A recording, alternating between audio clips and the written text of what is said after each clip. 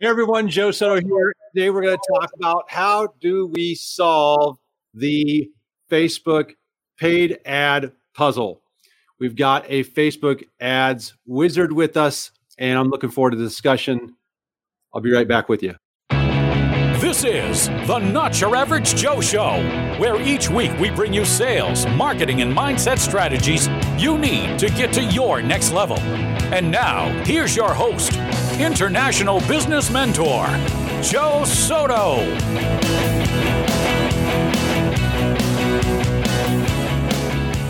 We've got Dave Bass in the house. Hey, Dave. Hey, and my cat in the background. Yes. What's your cat's name? That one is Diego for San Diego. And then there's another one that you might hear or see at some point named Tuxie because it looks like she's wearing a tuxedo. Nice. Nice. Well, welcome to the show, man. Thanks for being on here. You're not average, so you're going to fit right in.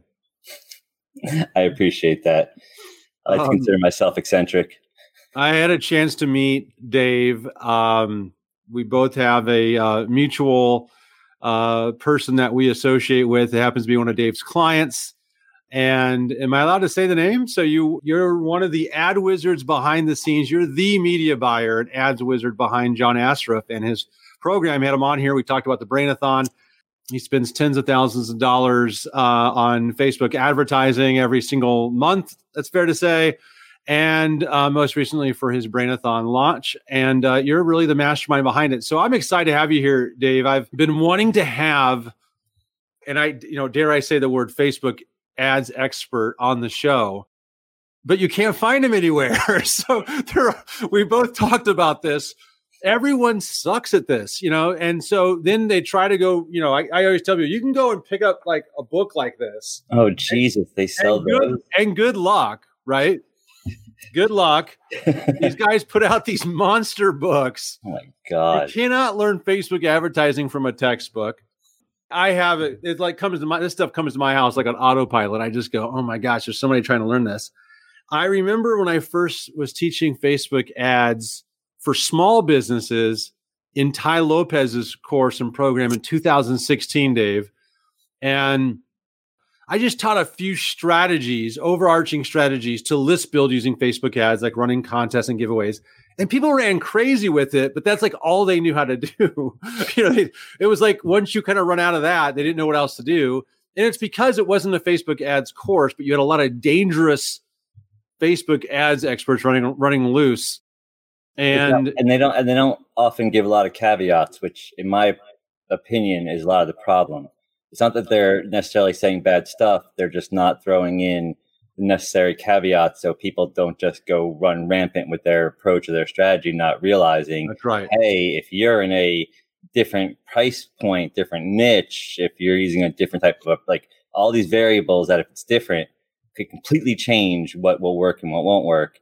And all of a sudden, this strategy that worked for this person that they're teaching about isn't repeatable for other people, and people are scratching their heads wondering why. And the person that created the product often is like, why can't people repeat it? It's because they don't have the experience to know that different situations truly demand different approaches often. That's right. And so for those people who are getting on here now and joining us, Dave is one of the few people that I've met in recent months and maybe recent years that I genuinely could stand behind and say, he knows his stuff. He knows how to kick ass on Facebook. He's we're going to talk a little bit about specialty of Facebook skill set. I really loved when I met you, how you said, listen, I don't mess with the creative side or copy. And people tend to group Facebook ad experts into just one overall role, when quite honestly, there's different skill sets and different pieces to make it all work. And the most important piece is, how do I market to the right people and make sure that I've got audiences dialed in, because that's where most people go wrong, which is in targeting. But more on that in a minute. So let's give us a little bit of backstory on you. Like, talk to me about, tell everyone like what you do, how you got there, what a little bit of your background, and then we'll just set the stage for some of the discussion topics. Because in addition to talking about Dave's entrepreneurial journey, we're going to talk about, for those of you that are consultants or agency owners, a little bit about agency stuff. And then we're going to dive into, in the second part of the show here, that's why you want to stay with us, into some specifics for how can you get some success on Facebook, or what steps should you be taking? All right, over to you, Dave. Give us a little background. All right. So I spent the first half of my adult life doing information security for companies like PricewaterhouseCoopers, KPMG Consulting. I had a top secret clearance. I was a very formal security consultant.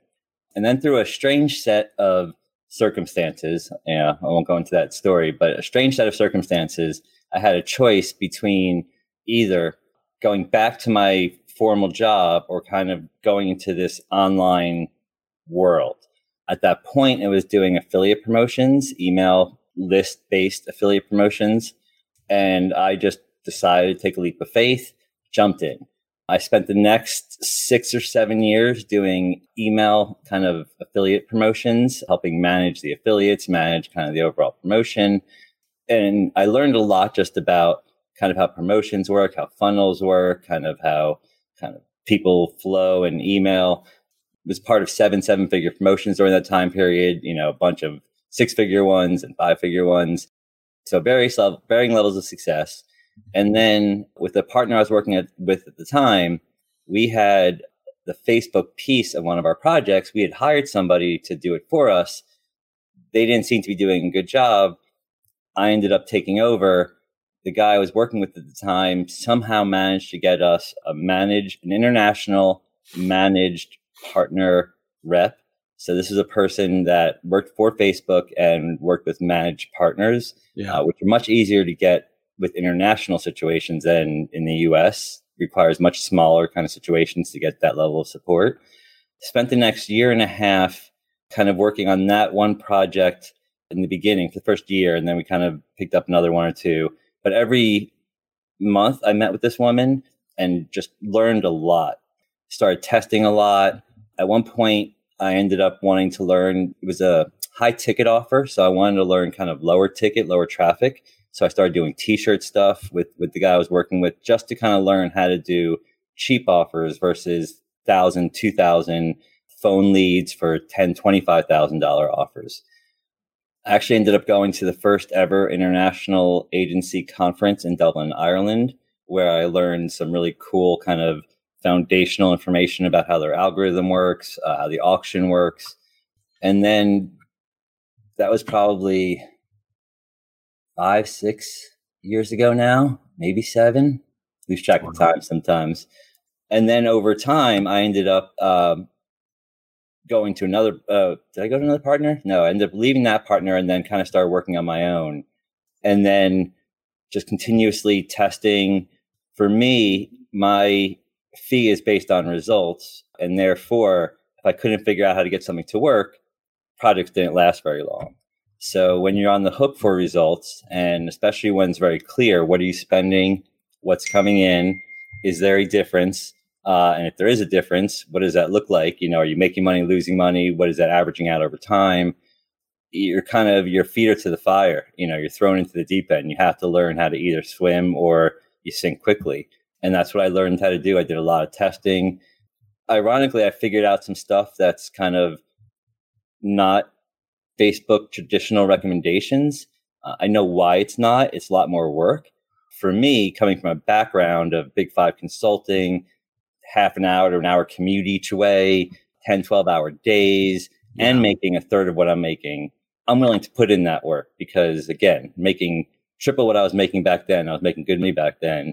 It's still a lot of work, but different kind of work. It's not the suit and tie. I do it at home. I have 12 computer monitors. So for me, once I kind of figured out, in order to get situations, especially situations that were on the edge, like where other people couldn't get it to work, but I was getting a chance. And if I can get it to work, I got to keep the project. And if not, I didn't. So with a lot of those kind of situations, I was forced to kind of sink or swim. And really, based on that, I learned approaches that would squeeze results kind of out of Facebook, again, requiring more hands-on, more regular kind of reviews and adjustments. But for me, it was well worth it because there's a topic that I had potential discussion, but there's different kinds of agencies. I'm a boutique agency. A boutique agency is really like a primary person that runs traffic, maybe a support person or two. And then, that's about it typically. Fewer clients, ideally, bigger, kind of budgets so that you're making more per client. And in those situations, you really, each client becomes very important, but each one can pay you a lot of money, versus if you're a traffic manager working for an agency, you might be managing 10, 15, 20 different clients, and you're still making a fraction of what you're, being charged for that. And the motivation to work extra hard in those situations, I think, is it's lower. Right. You know what I mean? If you're making $45,000 a year and you know that what you're generating for some agency is $400,000 a year, you're not going to necessarily work weekends to try to get stuff working or figure stuff out or come up with new tests. For me, well worth that kind of effort. So I've ended up working on a ton of different kinds of funnels. I've come to the conclusion that, especially because I just do traffic, I don't really do the creative side. I've truly come to the conclusion that there's left brain people and right brain. Maybe 1 in 2 to 5 million are actually brilliant people that have both left and right powerful brains. Right. But traditionally or typically, most people are either very strong on one side or strong on the other. Yeah.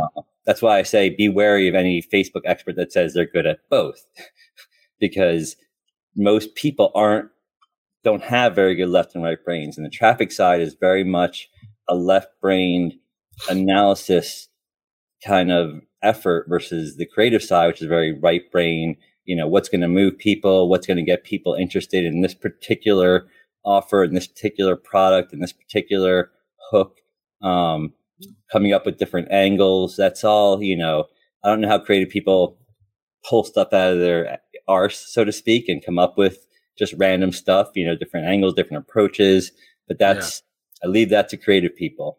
So for me, if the creative side isn't what it needs to be to at least get a minimal level of results, I'm dead in the water. So it's the tricky part is I do always have to kind of enter into situations that have that piece of the equation handled either through another agency. I work with one client that has 2 agencies. We actually work well together. It's funny because that other agency is, I'm spending $300,000 to $400,000 a month right now for clients. They spend around $800,000. So they're like double my size. Yeah. Also small, a couple brothers, and I think they have a couple, support staff, and they have a creative team. And they handle the creative side, and you're handling the other piece. Well, they also run traffic, but we collaborate. They have a sale recently, and right before I put up a bunch of ads, and I actually shared something with him in case it was helpful for him, and then he pointed out a typo that I wouldn't have noticed, but people definitely would have commented on, and I would have had to go through and change everything. And it would have been both, it would have cost some level of money to have dealt with it. And it would have been, extra time. And because I, showed him something in case it helped him, he was nice enough to point out something to me. Voila, abundance, where we're collaborating, we both got helped. He got to, and he asked for, do I have the video? Because he wanted to pull, it was from the site, and it just prevented him from having to go through and actually pull it down. So that's a collaboration. However, what he says is that almost never happens. Very rarely do you have 2 agencies that are collaborating. Usually they think they're in competition. They think if one does better, they might lose their project. This client is both abundant and gets value from both of us. Because again, I don't do creatives. He has a creative team. So I'll go in and cherry pick his best stuff and then run with it. But I can run with it better than they can. So it's a nice win-win where they still get solid results, especially at lower budgets. But I also get a team that tests creatives, and I can just go in, figure out, what's working for them, and then scale that kind of using some of my strategies and approaches. And it's a win-win for everybody. So this is a really good lesson. This is a great lesson for all different types of people listening to this. So people that are listening who are agencies or consultants and provide digital marketing services and maybe Facebook advertising, which I know some people on here do and are.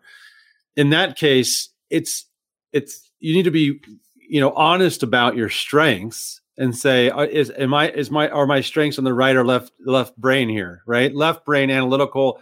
You almost need to be like a data scientist, and be able to analyze data. I don't even often look. It's funny, like it's a joke amongst my clients. I don't look at the products I sell. I often don't watch the videos I'm using in ads, right? Because I don't need to. No, I need to understand the high level concept that they're covering, and then I need to be a data analysis. That's what right. Works and what doesn't work. That's right. And I've in the past I did care a little bit more, and I would be like, okay, I wonder what I think this will work. I'm pretty sure this won't work, but you're wrong enough times, and you just stop guessing. Yeah. Your zone of genius is in dialing in these audiences and analyzing the data, and then dialing in the audiences from analyzing the data. And just ongoing process. That's right. Like, and then it's not Google where you just, once you figure it out, there's very little hands-on work and just for the most part continues to produce. And for entrepreneurs that are on here, and there's a few people on here that own different types of companies and businesses that are trying to figure out, do I hire an ad agency? Do I hire somebody to do Facebook advertising? Is there anything such thing as one person who's just a Facebook ads expert? Be wary, because what Dave's pointing out is, you need someone who could do the media buying, who is the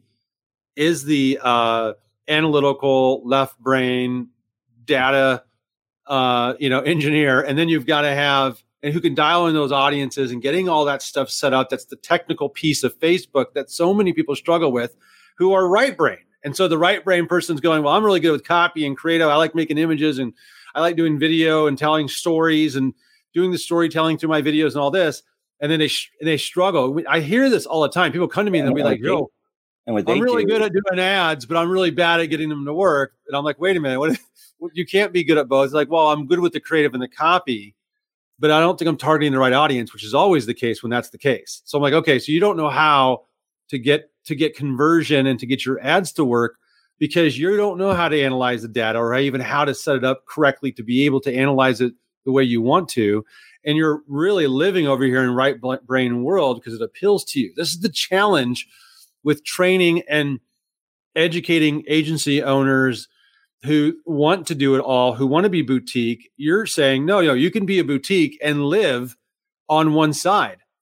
Cassandra says, I'm a lefty, right? So you can live on, I'll just maximize my strengths of left brain, but I need to find someone, or you need to hire or delegate, outsource to somebody who does have the experience to bring in that copy and creative. So in the team that you work with for one of your clients, John Asraf, who was on my show, we talked about the Brainathon on the show a couple weeks ago even.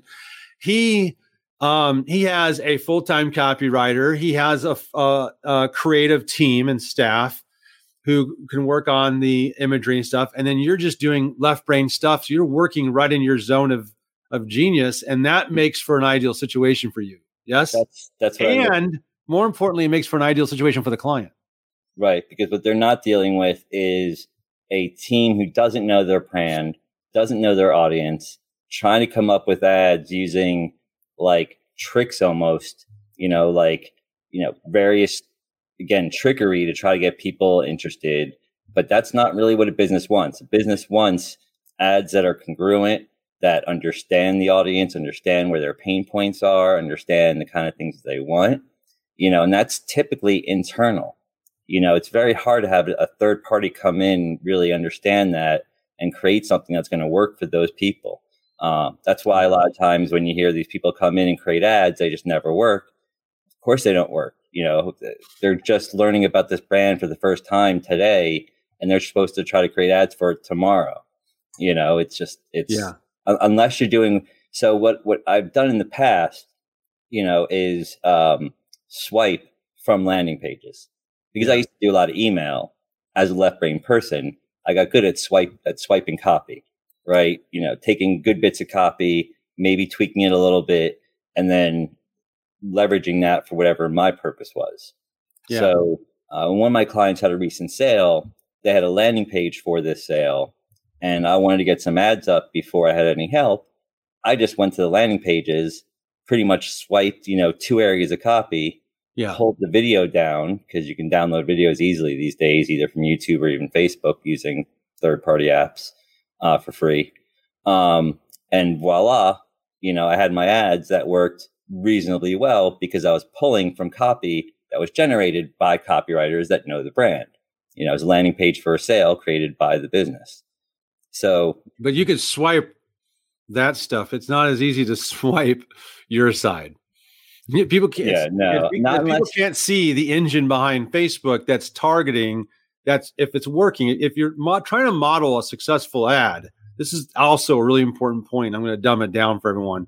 If you're trying to model a successful ad, okay, this is the part you can model or swipe, which is the copy and some of the creative. If you know that it's been proven to work, and there's a lot of ways to gauge that. Even as an outsider, you can simply go to the Facebook ads library and see which ads have been running over any period of time.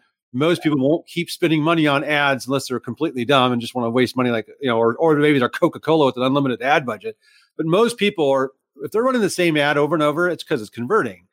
But you cannot do that when you can't see behind the scenes who's the real audience that they're targeting and what are some of the things that they're setting up on the back end that's making these ads convert so well, which tends to be they're marketing to the right people and they've got that dialed in.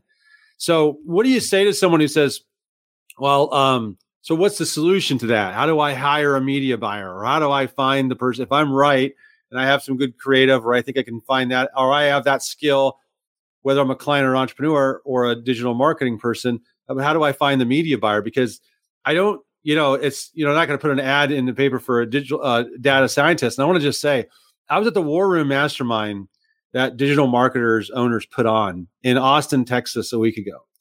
And a guy got up there and spoke.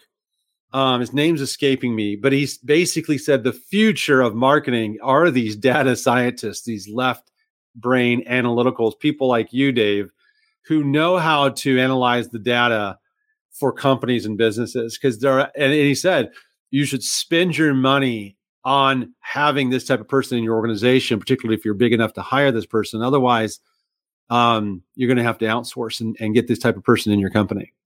There's a tremendous amount of opportunity cost that gets lost if you don't really understand kind of what's working, what's not working, how to kind of piggyback and leverage what is working, how to avoid the type of things that aren't working, even how to test for the various types of things that, kind of have categories of working and not working.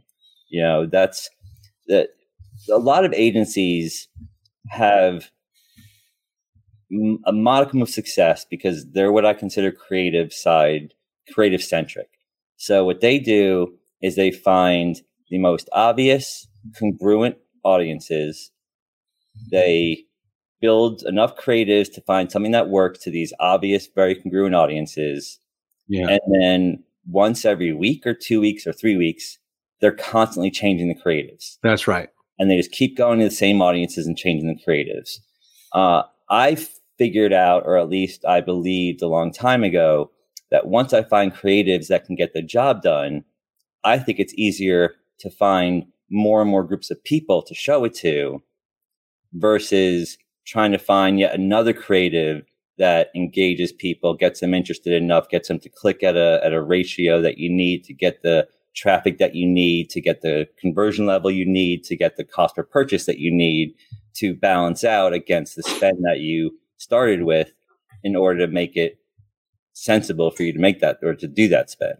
Okay, I'm going to stop you there because that is brilliant. And it's normal for you. You take this for granted, what you just said. But again, I want to call out what Dave's saying here. And I think you kind of say, don't throw out the baby with the bathwater, meaning keep your best stuff up. Don't just replace it. This is what part of what you're talking about here. I love this. This is just some notes that Dave and I had made prior to the show that I'm going to comment on, because what Dave just explained is, and he's absolutely right, and for certain types of industries and businesses, like for a restaurant, they have to change creative because they're introducing new food and stuff like this all the time. Although we would, when we used to focus on restaurants, which was 2014 to 2016, about a 2-year period, We helped close to 100 restaurants during that time. I would still, once we found a creative that worked, we would rinse and repeat it. It's just we would have to swap stuff out because it's food and you're trying to constantly. And you do that with ads too. Yeah. Where you kind of crop, what's it called?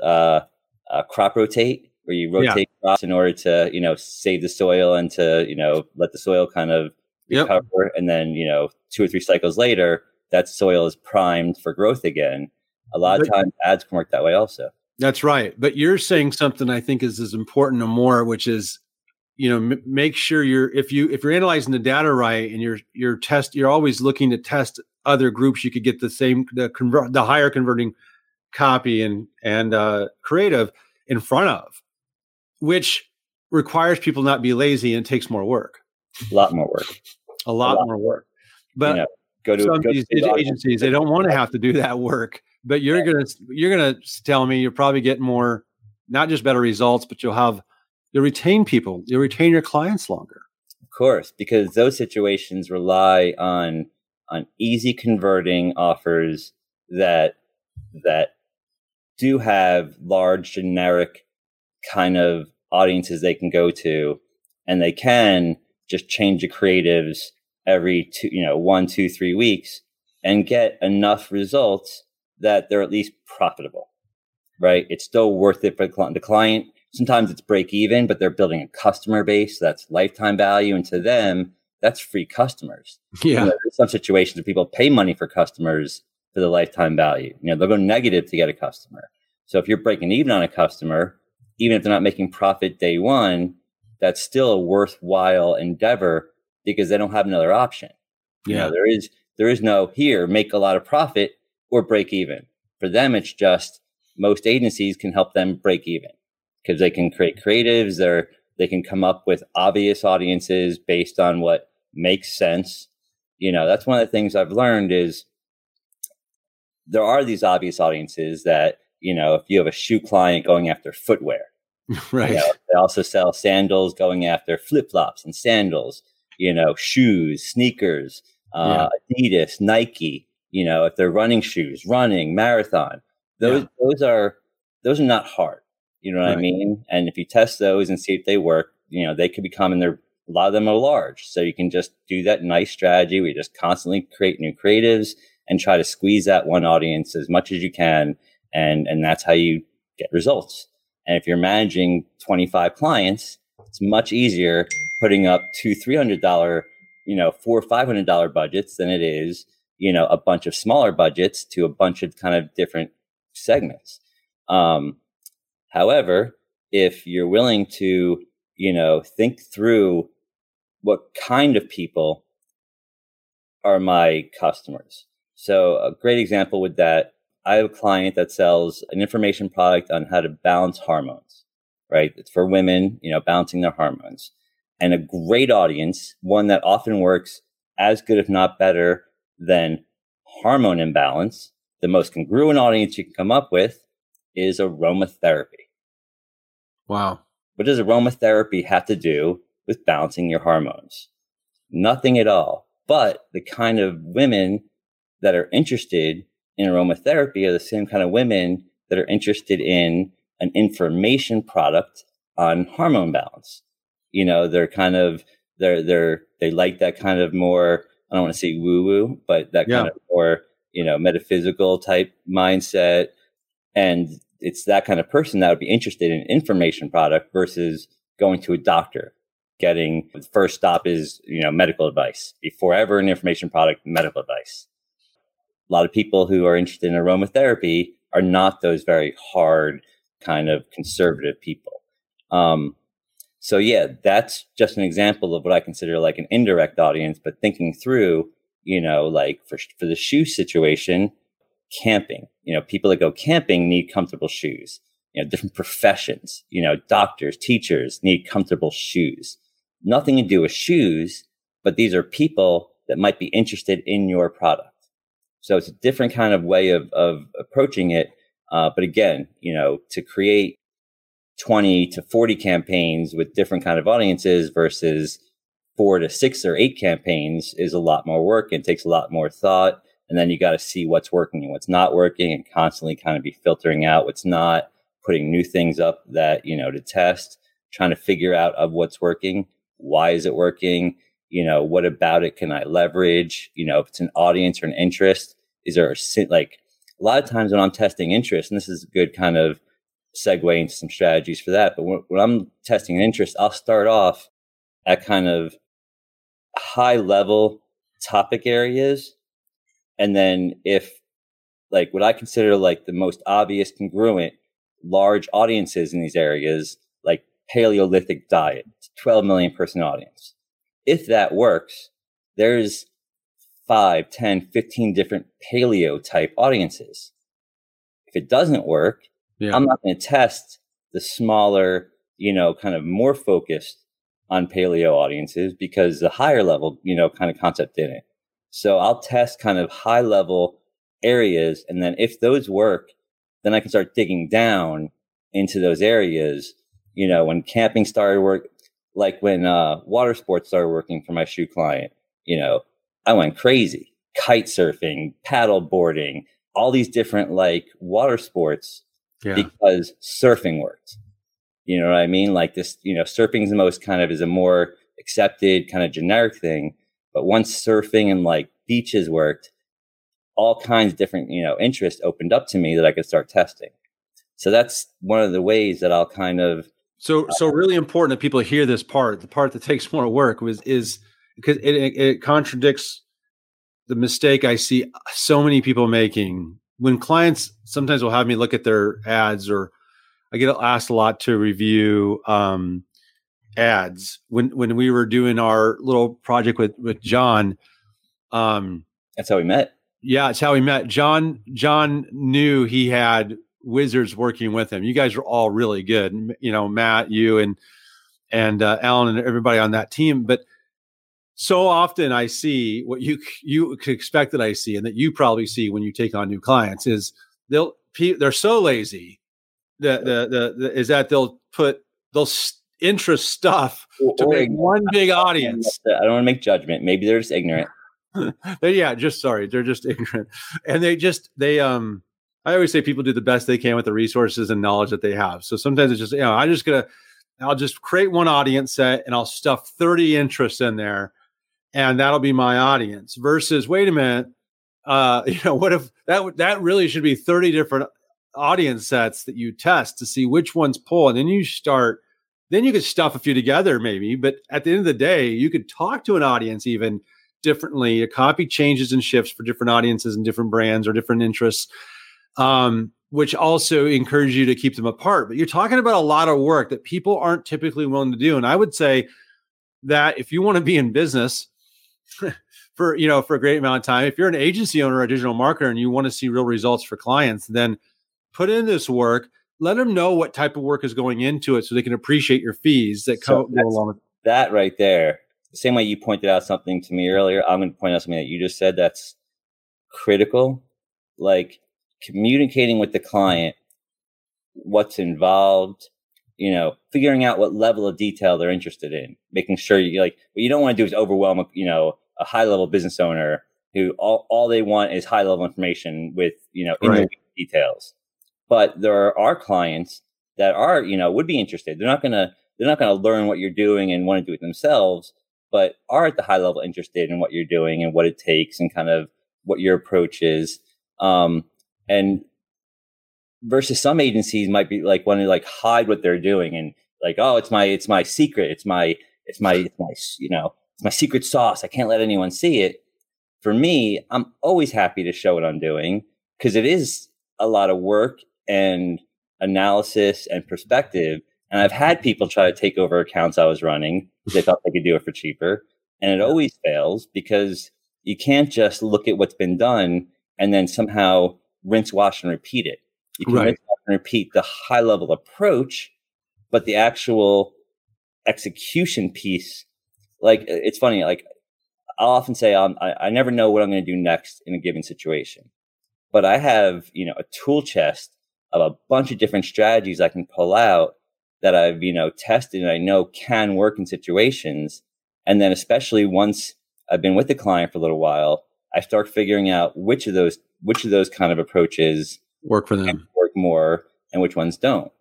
And therefore, now I have 8 different ways of creating batches that, have varying levels of likelihood of success. Like when you're first testing a brand new audience or brand new creative, that has a lower kind of level likelihood of success, right? Because it's unproven.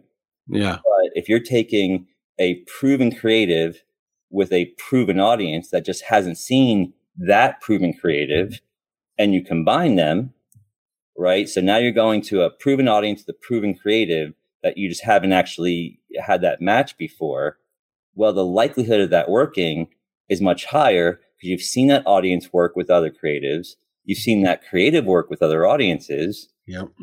Now, what a great way to piggyback, especially if you have different creatives that you've been testing, and maybe some creatives work with some audiences and some with other audiences, because that's and it's a little frustrating. If you put up 10 of the same things, right?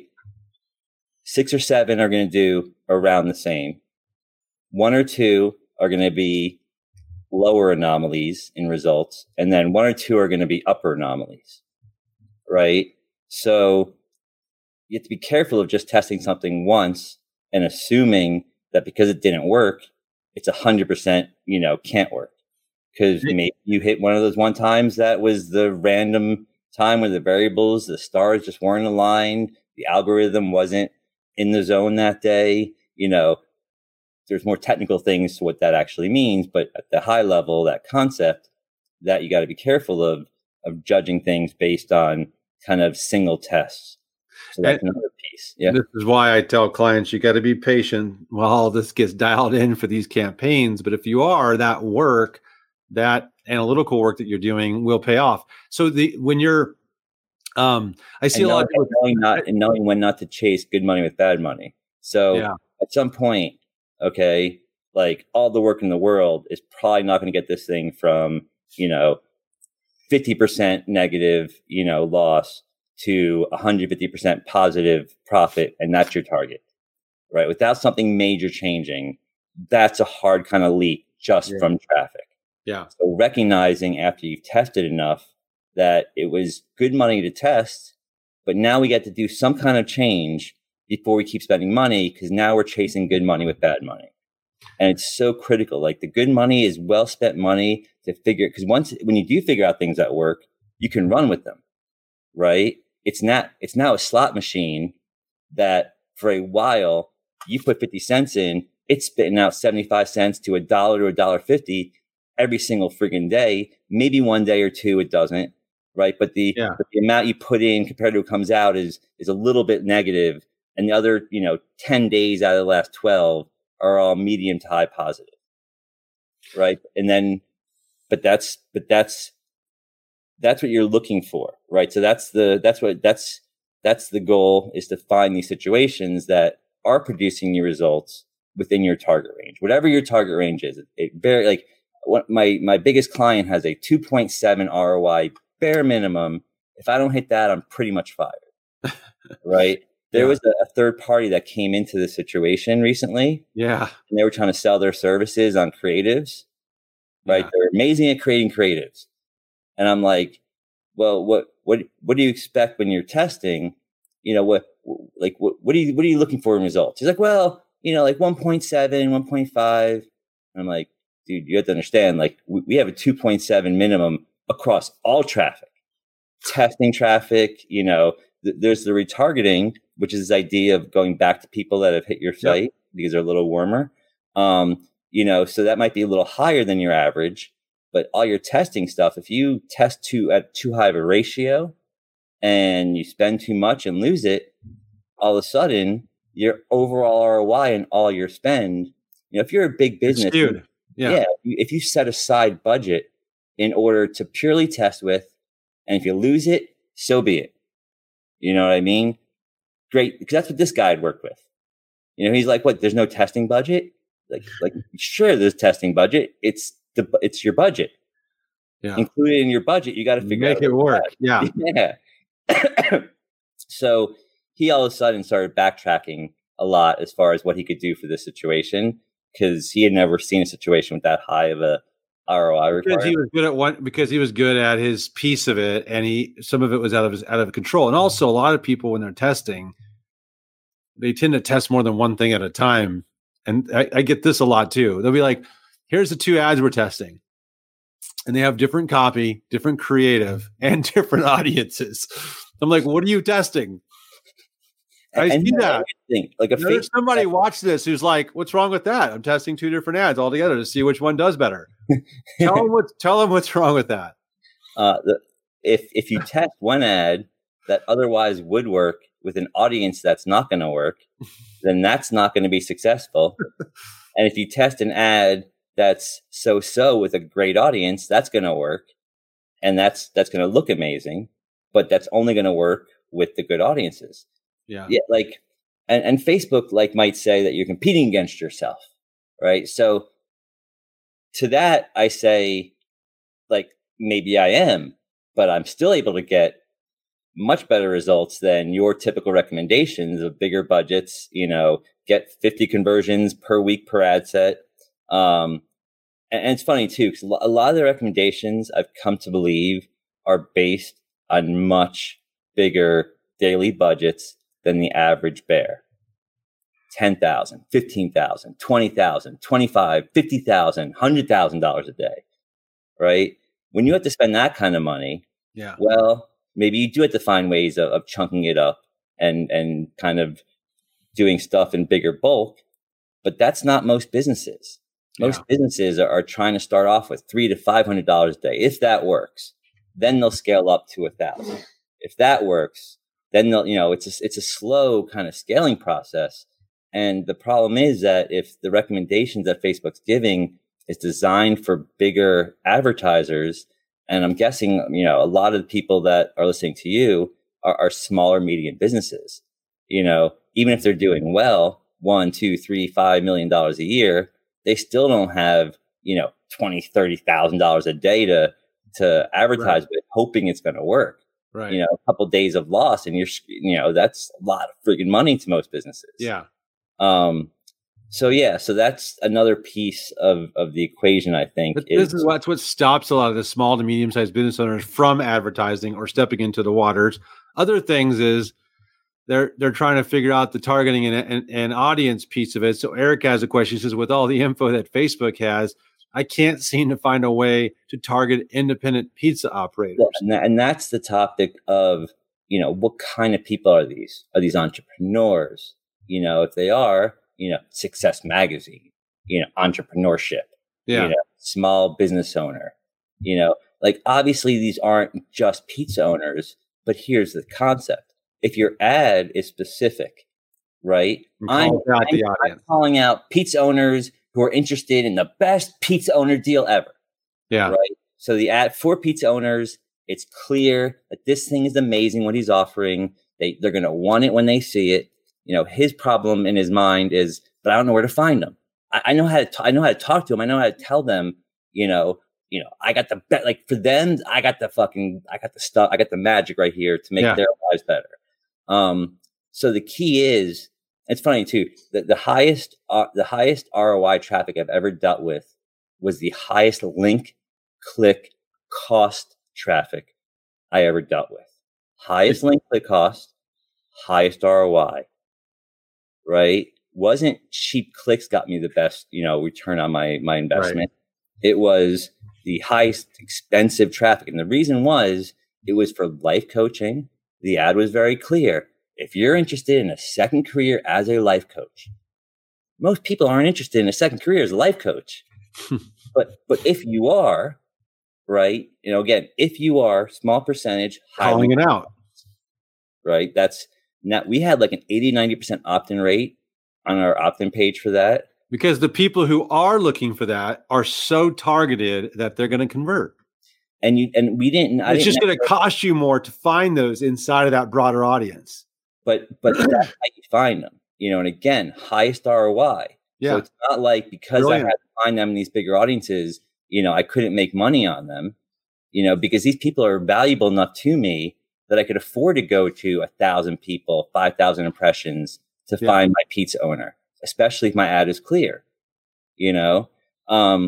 So that's a really important point. There's going to be people who will need to rewind that. It's so key. Well, and here's the other thing. Like, I've heard I had a client that was so mistrustful of list building from Facebook. They've heard so many nightmares that the lists you build on Facebook are just crap. They won't buy anything, right? Common idea. And the response is, well, yes, if they're built the wrong way, of course they're going to be crap, right? But if you know how to filter for the kind of people you're looking for, right? People in the US, maybe people in top tier countries. I have a list of about 70 or 80 crap countries. So I'll sometimes go worldwide, but exclude the crap countries, 70, 80 crap countries, and exclude the US, which just gets me international because US tends to be more expensive. Yep. Right. So that's one of my little strategies. I'll break up, an audience to a US and an international, like US only traffic, international only traffic. And therefore it's, and I could see which, if either, sometimes both of them will work. Sometimes the US, sometimes if it was always one or the other, in situations, obviously, where you can go international, not all situations are, but when you can, if it was always international worked better, then I would start with international and test US. There are situations where I test with the US, and when US works, I'll then test an international only version. Yeah. But, because the international is harder to get working, I want to make sure it works in the US first before I go to international. Yeah. Another traffic trick. Cheaper doesn't mean better. Cheaper so does not mean better. Often does not mean better. So that's, and that's another thing that most people don't realize is that based on your price point can drastically vary your traffic approach, because your traffic approach can filter for kind of higher quality based on what you're doing and more expensive people, but higher value. Or if you're selling a $27 info offer, you don't need expensive, high-end people with high salaries. If you're selling a mechanics offer, you're looking for mechanics. You don't want to filter for, these very kind of this expensive traffic that is known high quality, because you don't need it and you're just going to waste a lot of money. Yeah. But if you are selling $1,000, $2,000 offer, you better know how to go after higher quality people, because if you don't, again, you're going to be stuck with, building a situation that doesn't work for you because you built it the wrong way. Same way people that have like free giveaways, they don't realize that the problem with the free giveaway, especially if it's advertised purely as a free giveaway, is that you get a lot of freebie seekers, and you could build a list of freebie seekers that don't buy anything. Yeah. Right. Versus if you try to bring them in with something else, and then once they get there, you have some kind of free giveaway. So you leverage the idea of this free thing and kind of what you can kind of build momentum from it or get virality out of it. But you first hook them in to more your main idea, your main topic. So that's the kind of people that first click, right? So they're not freebie, they're interested in your topic. And then you can hit them with you can kind of leverage the benefit of that strategy without killing you on the traffic, right? The strategy isn't bad, but if you don't filter first for the right kind of people, that strategy can waste you a bunch. I've seen it waste a bunch of money. Super important point, which is you're doing the homework on, and I've had this come up a lot where they go, no, we'll do the giveaway and we'll do it for everyone. And I'll say, no. Then you will attract and pull all these freebie seekers who will never buy or come in or do whatever. And so being hyper targeted on those freebies. Yeah, go ahead. No, and you'll literally end up with a big list that makes you no money. Yep. And then you'll add to the whole fervor of Facebook lists suck. Yeah. And it's funny, like sometimes how you optimize. So this client once didn't believe me that even though we optimized for a purchase and the lead cost was twice as expensive as when we optimized for a lead, it was still better. Yeah. Trust me, it's better. They didn't want to believe it. And at the end of the day, I'm their consultant. As long as I've said my piece, right, and I'm not going to be fired if it doesn't work by testing it the way you want me to, I'll follow any marching orders you give me. It's your money. Yeah. I'm your servant. So I optimized for a lead, and sure enough, leads doubled. Cost per sale went up, right, not down. And the list they built, they were so annoyed at how little it was buying compared to the smaller list they had built for the prior month and a half when they were doing it the way I told them to do it. Right. So they thought more was more. And they asked me then, please never optimize for a lead again. And I said, no problem. Yeah. And that doesn't always mean optimizing for a lead is worse. But in that situation, I just knew it was going to be. Usually it is. Yeah, even though you get twice as many leads. So you have to be real careful.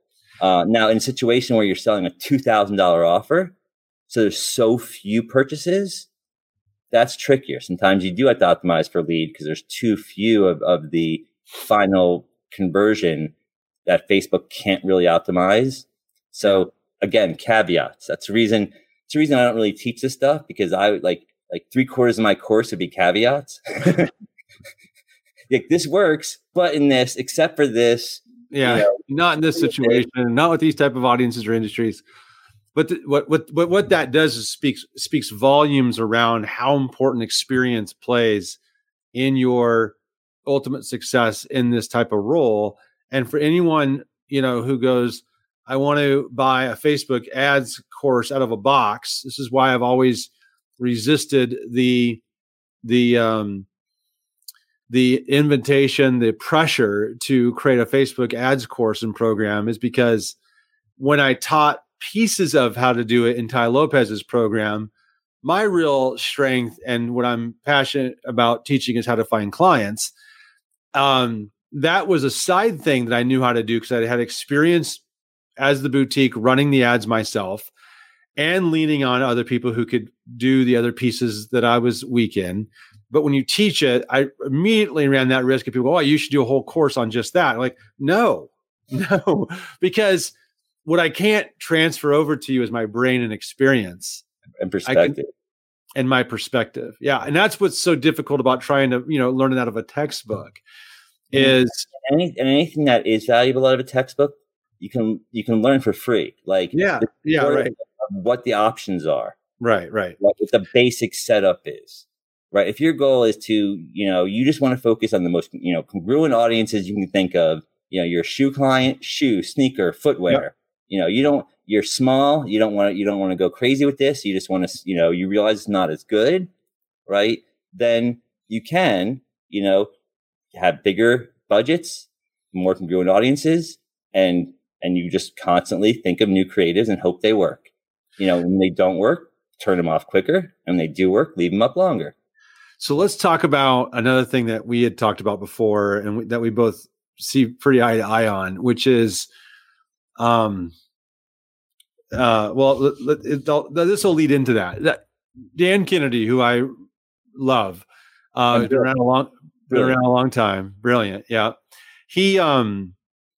He writes, he says there's 9 marketing and advertising mistakes. And I printed this out, so I had them in front of him. Number 1 is marketing to the wrong people, which is where Dave comes in and what he's been talking about here. Dan's saying that's the number 1 mistake. It isn't creative. Somebody asked above, what's more important, the creative or copy? And the answer is neither. The answer is that is important. Let me throw out a real quick concept here. Okay, in my mind, what's important is the people. And then I would say I'd go into this. Go ahead. In my mind, with time and budget, very rarely is there a better creative. What there is creatives that can get you results in your target range with the right audiences. Right. And creatives that won't get you in your target range with the right audiences. Now, you might have to go to 10 of the right audiences and maybe only 4 of them will work in order for you to determine that this creative is viable. And if you do a creative that isn't going to work and you send it to 10 audiences, maybe you get zero conversions or 1, and that helps you identify that's not viable. Yeah. But the one that appears better, right? Let's say you have 2 creatives that are getting you results in your target range, and this one seems better. You spend enough money and time, next month, the other one's better. The month after, the one that was in 3rd place, it's now better. It wasn't there was a better, it was they each had a range of results. Randomly each month, they hit a certain point in that range. So smart. And that's what appears to be better at that particular moment in time. But you don't typically see, now on rare occasion, and there's exceptions to almost every rule. So anyone that comes out and says, oh no, I found a creative that just, I had crazy at work, but this one is hands and, toes above the rest. Exceptions to everything. But at the high level, the more I've tested and spent money on, the more I've come to the conclusion. Now, again, it's not always easy to find creatives that can get you results in your target range. So I'm not saying that this is an easy concept. Yeah. What I am saying is trying to fight for the best wording, right? I'm going to word it this way, or I'm going to move this one word here, and I'm going to, and I'm going to do that, like 4 different versions of this one thing. And I'm going to spend a bunch of money to figure out which version is the best. It's just a waste of money. Like, think whatever you think is the best, use that and test it against something that's holistically different. Comes at it with a different approach, right? A different kind of personality type, versus the kind of person that needs logic, come at it from an emotional perspective. That's, to me, when you're testing creatives, what you want to more focus on with your testing is different ideas, high level ideas, approaches, recognizing people have different, they want to learn, or they're influenced by different things. Some people are influenced by shorter, more concise information. Some people want longer, detailed information, right? So you can go to the same audience with 3 different creatives and get better results than going to that same audience with one creative and spending 3 times as much, especially if those 3 creatives are very different, but still all good, right? Still have all the good image, still have good congruent copy. Great point. Because what you're doing is you're actually accessing 3 different sub segments of that audience, and you're spending less on these more kind of targeted people. And what you're not doing is tripling up on just the one kind of person. You can exhaust that one kind of person quicker, right? That's why I have campaigns that will last for weeks and sometimes months and not die, is because I have little pieces, and I'm literally just kind of, I'm going after this one kind of subset within this audience with that particular piece. And then I'll have another creative going to that same audience.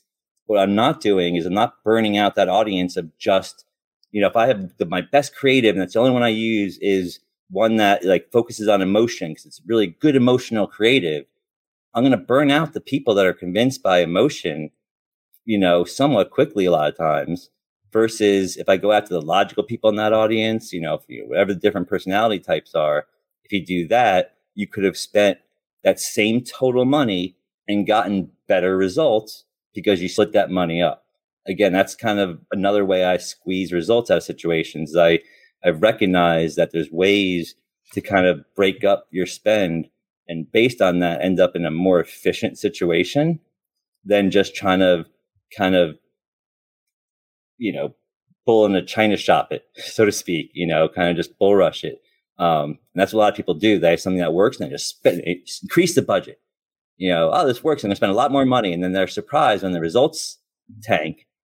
And they're like, oh, Facebook sucks. Anytime that something's working and I increase my budget, my results tank.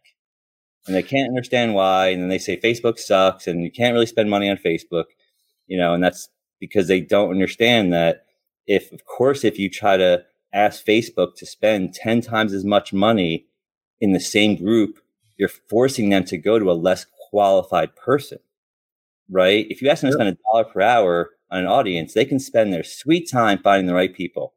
You ask them to spend $10 an hour. Brilliant. And now they have to go to less congruent people.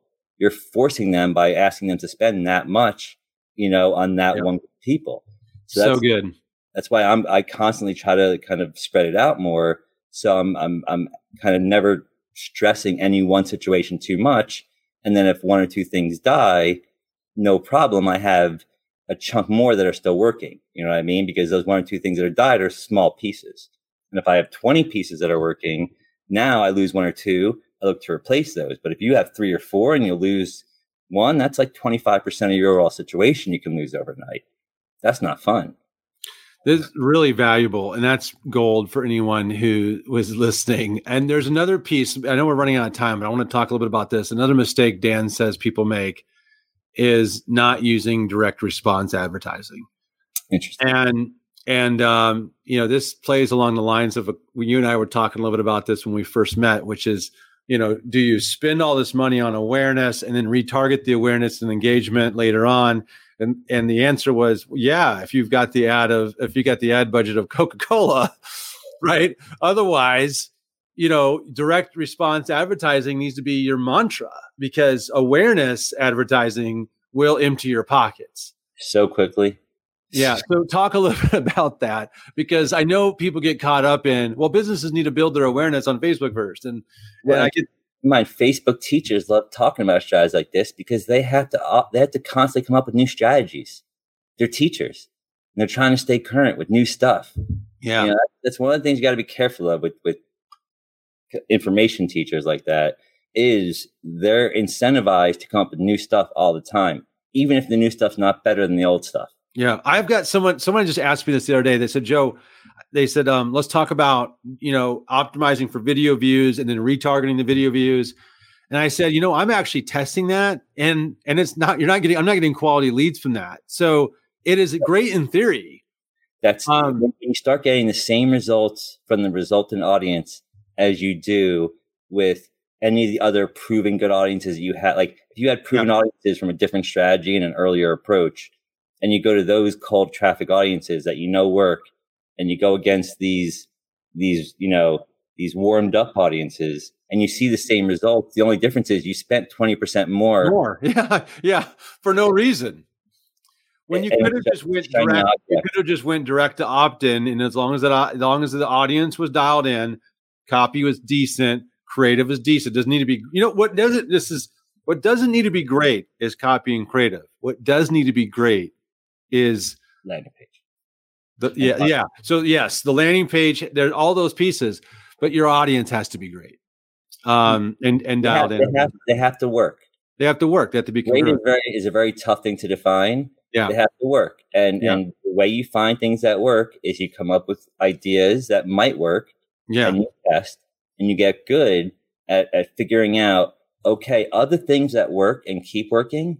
How long did it take for them to get their first sale and their first conversion? Right? What's the longest it took for something that ended up working for a longer time period? What's the longest it took to get its first sale? Once you start kind of working on a situation and getting a feel for what you're dealing with, you can say, well, if this doesn't get a sale in the first 2 days, the likelihood of it being a winner drops considerably. Yeah. Right. So your test kind of period is 2 days.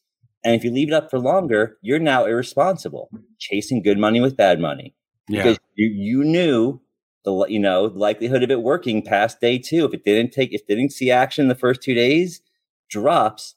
Now, if a third to a half of your stuff gets results on that second day, what you don't want to do is after the first day, if things don't get results, pause everything that didn't get results that first day. Right.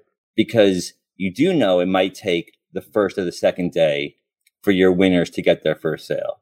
But when 90% of your winners all get their sale in a certain time period, you don't have to. This is not a statistics class. Right. You have data. Statistical significance. Yeah, you have plenty of data already. You need likelihood, right? And that's what a lot of people don't understand, especially like the Facebook. And it's funny too. Sometimes Facebook's testing goes the opposite, where it makes its assumptions way too early, right? So if you're testing multiple ad sets in a campaign, Facebook will throttle traffic based on audience size, right? So if you have an audience that's a third, like 2 million, and you have a 10 million person audience, ad set in that campaign, that 2 million person audience isn't going to get a fair amount of budget tested. Yeah. So it's making these adjustments too quickly. So there's sometimes where it's not taking long enough, and sometimes it's taking too long, and wasting money. That's why once you get a feel for reality, you don't have to rely on Facebook, to kind of manage that for you. You can start doing it yourself. Good. So I did the split test where, and this is like a great anecdote for there's no such thing as necessarily better. There's just will and won't work. Yeah. I did a split test where I had, I think, 12 different audiences, and I put 2 different creatives on each audience, right? Yeah. So I had 2 campaigns for each audience. One campaign had one creative, one campaign had another creative, same audience, 12 instances of that. And I shit you not, it was almost 50-50 as far as these 6, one did better, and Facebook said, this one's better. And then these 6, it might have been 5 and 7, but it was pretty close. Yeah. Facebook literally said, this one's better, and it was the other one. I'm like, which one's better?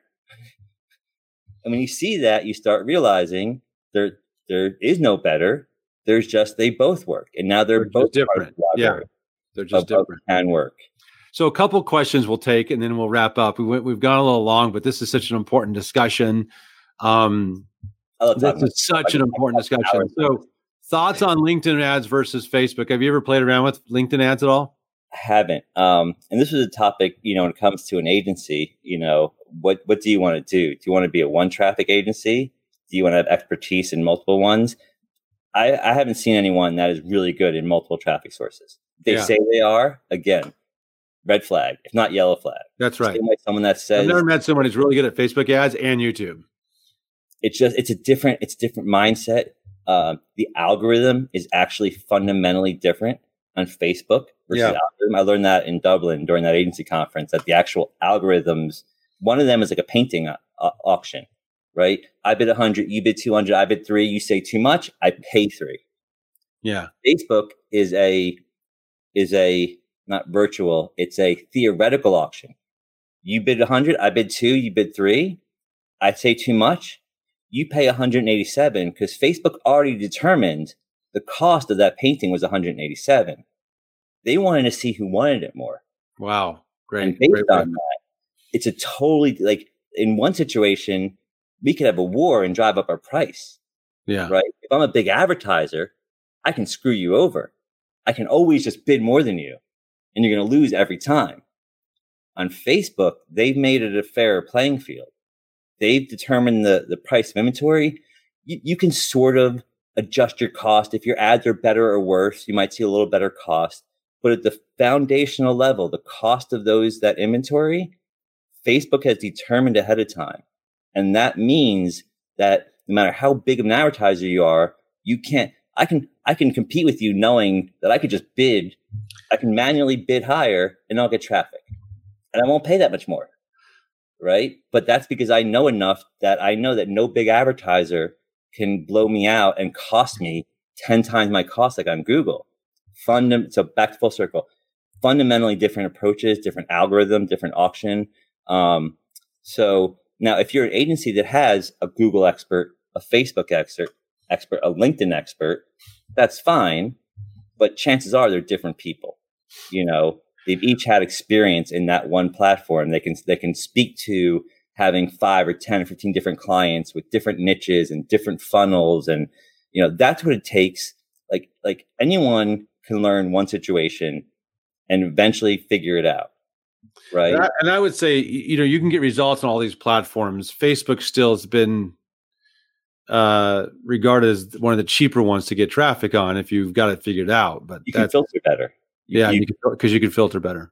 And LinkedIn's trying to play catch up, and they're still way behind. So Tevin says, why do you need 12 computer screens? Because we see your background, we don't see your foreground, which is 12. You said you have 12 computer monitors. I know. Go to Facebook. I've seen a picture, and it's like you're mission control there. If you go to facebook.com/dbass, first initial last name, and you look at the top image, you'll see my setup. And it's funny. I could use 15, but I don't want to be gluttonous. Even though 12 might seem gluttonous. I have a Skype screen. I have a Slack screen. I have a Gmail screen. I have an Outlook screen. I have an ad manager screen. I have a dashboard screen of the different shopping carts and places I can see financial results. I have a screen where I'm usually watching content in the background, be that UFC Fight Pass or a movie or, Joe Rogan's podcast, just kind of listening to it while I'm doing stuff. I have a screen for my calendar.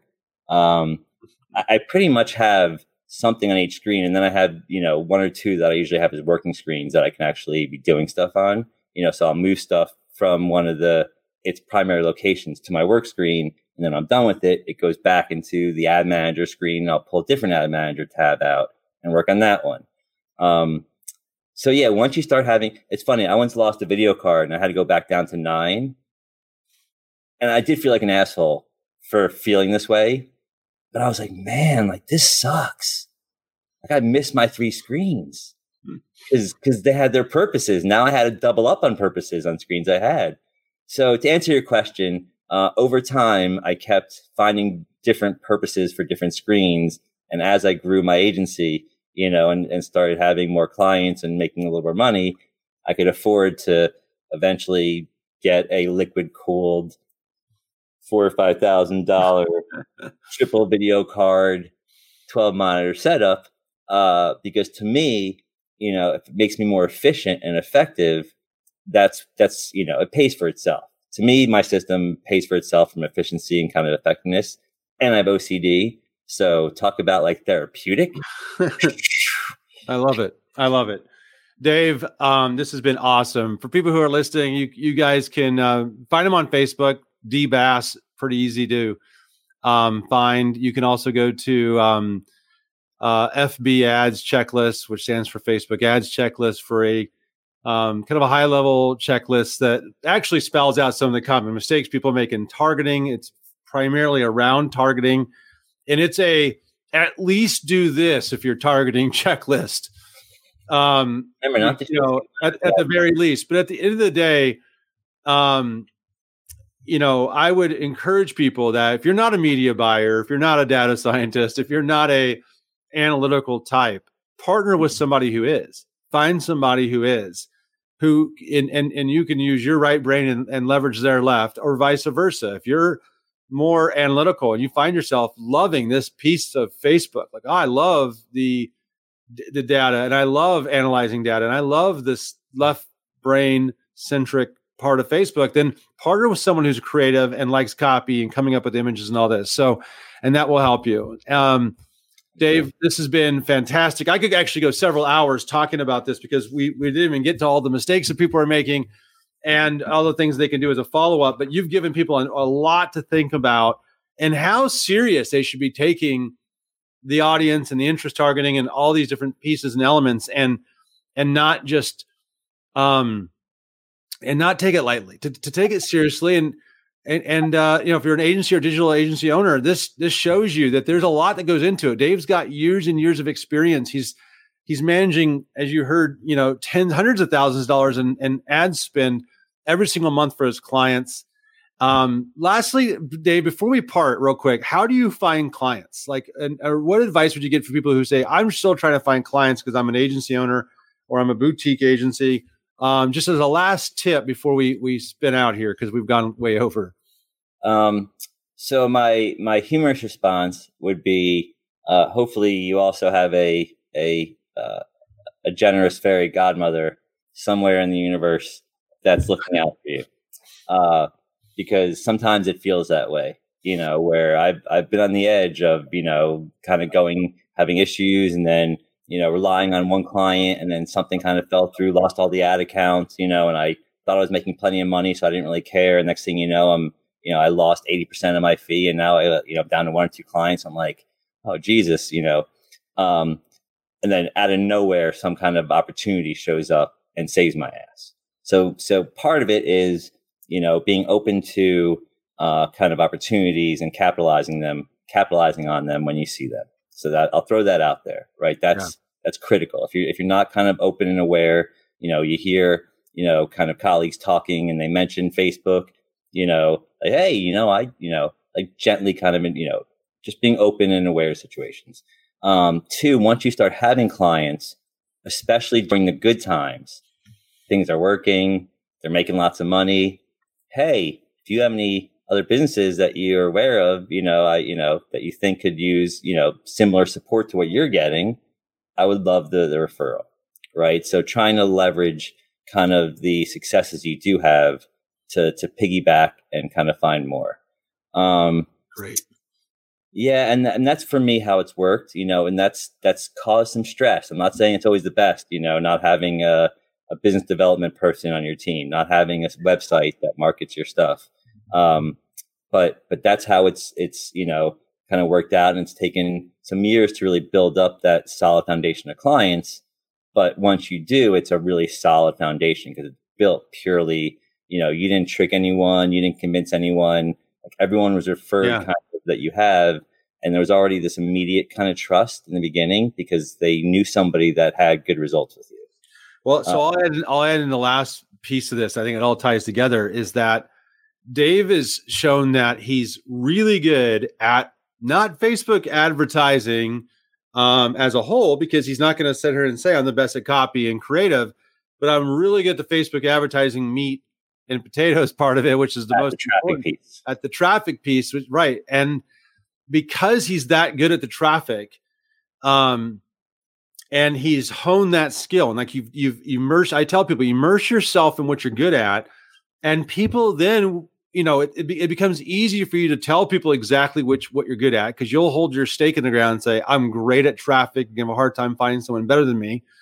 And two, you've made it clear what you're not. So that sends a very clear message to somebody who can decide whether or not they need you, as well as makes it easier for people to refer you. So by me, really honing in, I asked you when we first met, tell me about who your ideal client is.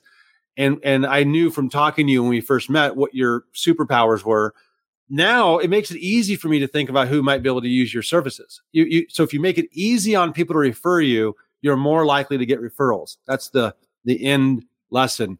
Dave, thanks for being on here. I can't wait to have you on again sometime. And I might have you talk to my private groups of people who have bought my courses specifically about Facebook ads in the future. And then maybe if we ever get back to where we can go to events in person, I'll even fly you in and have you talk to our group.